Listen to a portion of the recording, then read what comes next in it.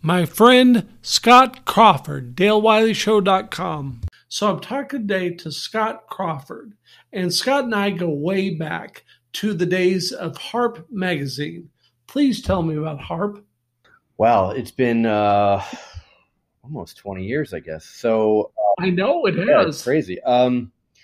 Yeah, Harp was like sort of the alternative to, or the way I envisioned it was like the alternative to Spin at the time. Right. And so what that meant is sort of a lot of focus on the indie stuff that was going on that the larger magazines weren't covering, as well as, trying to position myself somewhere between like a Magnet, which I think is still around, and No, Right. which was like an alt country mag, and just a Yes. reflection of my tastes, really, which are all over the place. Right. But my at the end of the day, they were all songwriters. It didn't matter what genre they were. And so it took a while, and so that was my whole editorial sort of mission. And I did that for about 8 years. And Right. yeah. And of course, it was such a beautiful magazine. We did a lot of coverage of Slewfoot, that's for sure. Yeah. Yep. No, you had a great lineup of bands, and always tried to support what you were doing. Well, and I always loved how, we did all the ads of like Starham Boys and Porter Hall. We did a lot of stuff and spent a lot of money with you, frankly, although it was not much money compared to the beautiful graphics that you did. Thank you. You always did cool stuff. Thank you. I appreciate that. I tried. Well, and so you've started a new career as a documentary filmmaker. And so tell me about that. So basically, I'll capsulize it. I came to work one day and was told that the magazine was folding. Right. Which was news to me. And that was tough, because that was really, all I'd ever wanted to do was to do a magazine. And I had done it successfully for, like I said, almost 8 years. There was absolutely no reason, despite whatever my partners might have to say about it, ex-partners, there was no reason to stop publishing. But that's a whole other that's another podcast, I think. And I won't get into that. I'm still pissed off about it. But anyway, I just continued to do art direction for magazine editorial work for a couple of years after that, for on a freelance basis for other magazines, and just kept thinking. I had all these ideas sort of percolating in my head about various books I wanted to write, and the first book was a book about the music scene that I came of age in, which was the DC punk scene in the 1980s. Right. And then I quickly realized, as I started to write an outline, that this film, it just won't mean as much if you leave out the music, the actual music. Right. So I went, oh well, it's got to be a film. So I started working on that, and I did that. I worked on that for about 3 years, and we released it, and it was exceeded my it was a monster. It was just not what I expected, and it was great in every way when it came out. And it just we sold out. I think we had a week's worth of screenings in DC that we sold out like 10 weeks in advance. It was insane. And we played it all over the world, and I went all over the world playing the film. And so that was really like, okay, clearly this is what I want to do. So the second book I wanted to write was about Cream. Right. And so now I'm out of ideas, so I have no more films left. Well, do the Slewfoot Record story. I'll let you go. Do the next film. But so as Salad Days kind of was winding down, I reached out to the through Jan Huelski, who used to write for Cream and was also my senior editor at Harp. Okay. So through that connection, she hooked me up with Barry Kramer's, the late Barry Kramer's son, JJ, and JJ. And I pitched him the idea, and we just hit it off, and boom, just hit the ground running. So now here we are 4 years later, and the film is done.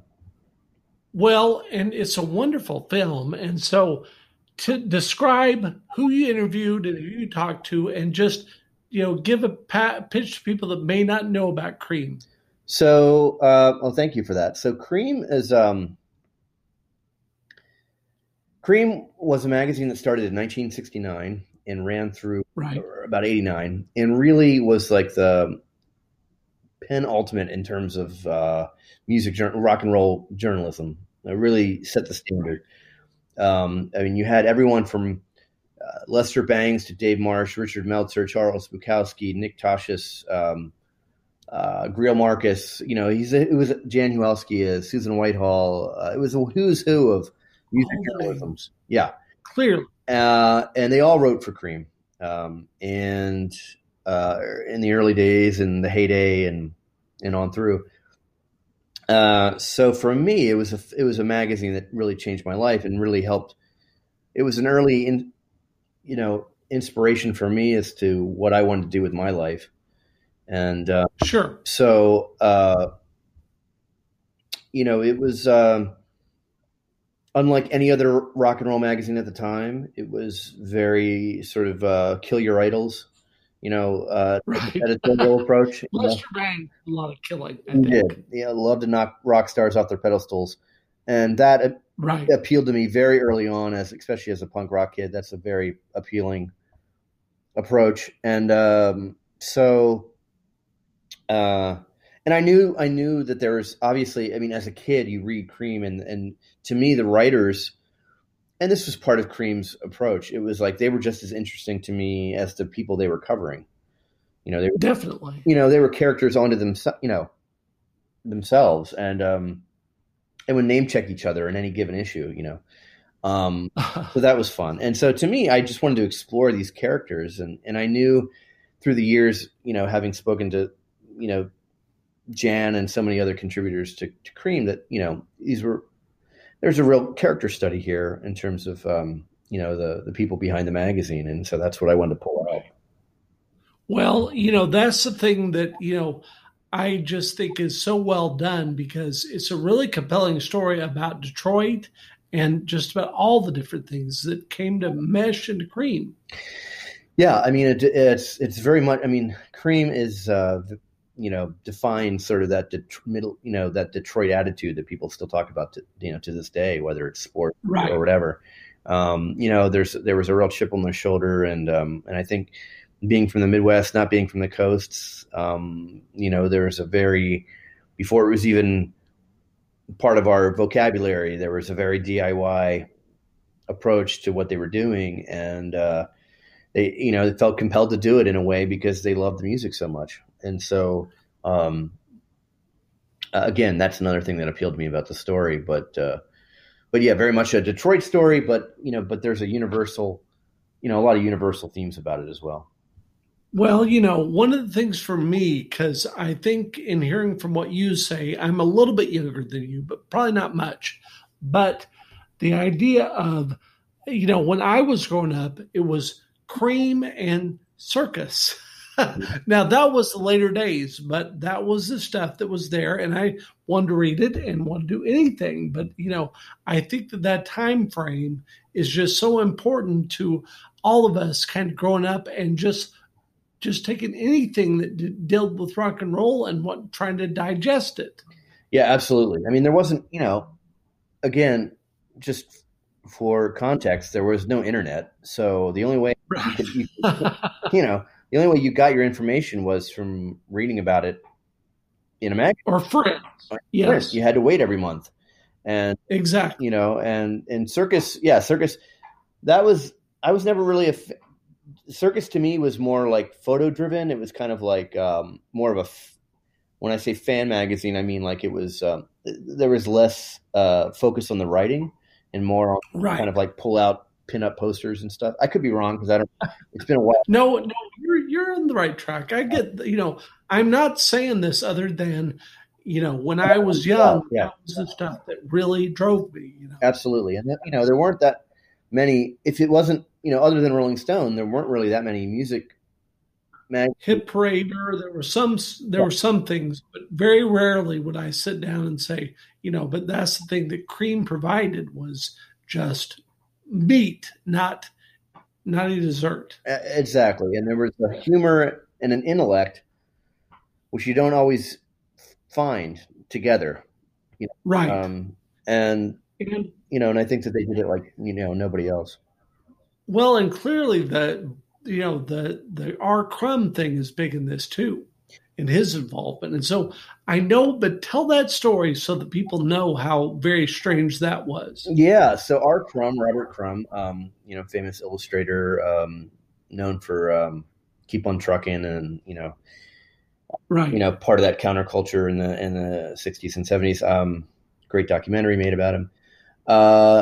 He walked into Barry Kramer, who's the publisher of Cream. He walked into his head shop one day, which was located in the Cass Corridor of Detroit, which was kind of a seedy area, but it was close to the university. And the editor at the time, he said, "Oh God, that's R. Crumb," and approached him right away and said, "Hey, we're doing this upstart magazine. Would you be willing to do an illustration?" And Crumb needed the money, and was like, "Okay, sure." So he scrawled out a few cartoons, illustrations, and one of which ended up being, which to this day is still their logo, the Boy Howdy logo, and so yeah, R. Crumb is a part of that early story for sure. Yes. And, again, then you've got the big rock writers and all the different names that, Ed Ward and, just everyone is in this thing other than the people that are dead. Right. And there are a lot of people that died during this too. And so tell me about that. Well, that's true. There are a number of people that I had wished and I had lined up John Cordosh interviews. I'd lined up, other interviews with other Nick Toshis I'd reached out to. Right. And so, unfortunately, a lot of them passed during the course of the film, of the production process. Otherwise, I would have gladly had them in the film. But oh yeah, so yeah, that was unfortunate and sad. Ben Edmonds was another writer that I would have loved to have had in the film, but unfortunately he passed as well. So and then of course. The editor and Lester Bangs. I mean, that's a part of it too. Exactly. And the Lester footage that you see in that film, not all of it, but some of it we found during the production process. So some of the so some of the Lester Bangs footage you'll see in the film has never been seen anywhere. I mean, I'd never seen it. Wow. We didn't even know it existed until we were searching through old tapes. So that's crazy. Yeah. So that was great to be able to have Lester's voice in there and in literally to have his actual sure. So well, I just thought it's a great film. Everybody needs to see it. And so I know you just said you don't have any more projects lined up, but if you have any thoughts, I might have a few things I'm working on. Yeah. I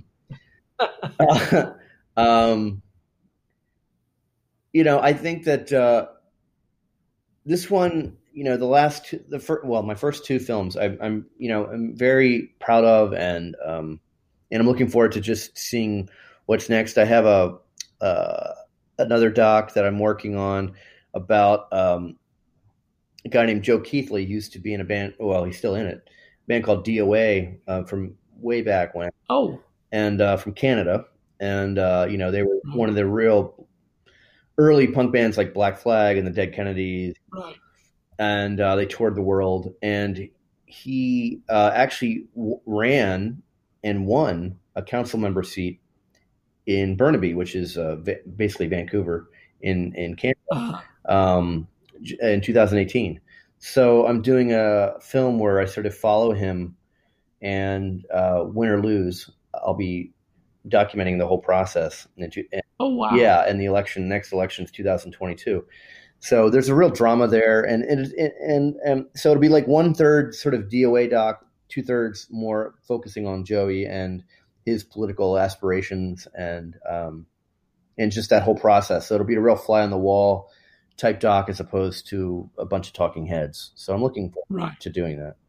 That'll be fun. I think so. And So where can they watch this documentary, this wonderful documentary? Thank you. So right now, if you go to creammag.com, it'll take you to where you can buy tickets, and you can watch it from the comfort of your own home, living room, and then look for it at the end of the month. We'll make announcements on the website and on social media, Facebook and Instagram, about it hitting Amazon and iTunes at the end of the month. And then in October, it will hit. We're doing a record store day promotion throughout the month of October and November. I don't have the exact dates, but it's the end of October through the end of November. And the DVD release will have a bunch of bonus features as well. So. Wow. Well, that is so cool. And I'm so glad to hear, because I've also been involved in that wonderful movie, The Center of Nowhere, about the Springfield music scene. And so it's so interesting to hear your take on making this film and seeing it go somewhere. Thanks so much. I love it. I appreciate it. I really do. And it's good to see you. Well, yes. And, just take care, and so glad you could be on the podcast. Thanks, Dale. It was great talking to you. Good seeing you. Take care of yourself. DaleWileyShow.com. Tiffany Barler on her fight for social justice. DaleWileyShow.com. Throw Senate Bill 1 at you now is in direct conflict with everything that ensures that juveniles are absolutely treated as juveniles in a court of law. So we are No More Tears 21-4, and we work on a federal level, and we just got inducted to the NCOSC, the National Coalition of Sexual Exploitation, there in D.C. this year. Well, you got a book coming out. I want to hear about that. Yes, I do. Yes, I do. I sure do. And it launches by March. My long, long road, how I've become a huge advocate for sexual trafficking. That's the idea. Against sexual trafficking, yes. How I'm a victim advocate and an advocate to end sexual exploitation and human trafficking. Exactly. Well, we are, right. I mean, I am working with international partners right now as well. We've got a 5-year, we actually have a liftoff project in Nigeria after we went to the Sea Summit, and we're just little old us, Right. But we are now part of 220 coalition members in the world, in the United States that works on a worldwide global level now. Juveniles between the ages of 12 and 18 to be put in prison and jail with adults. Fiscal year 2018, Black youth accounted for 63% of the certified youth. At 7, we were at 63. DaleWileyShow.com. Because there was something in the water in Springfield, Missouri. Hey, don't forget me. I'm Brenda Lee, and we're all going to have fun tonight on Ozark Jubilee. There you go.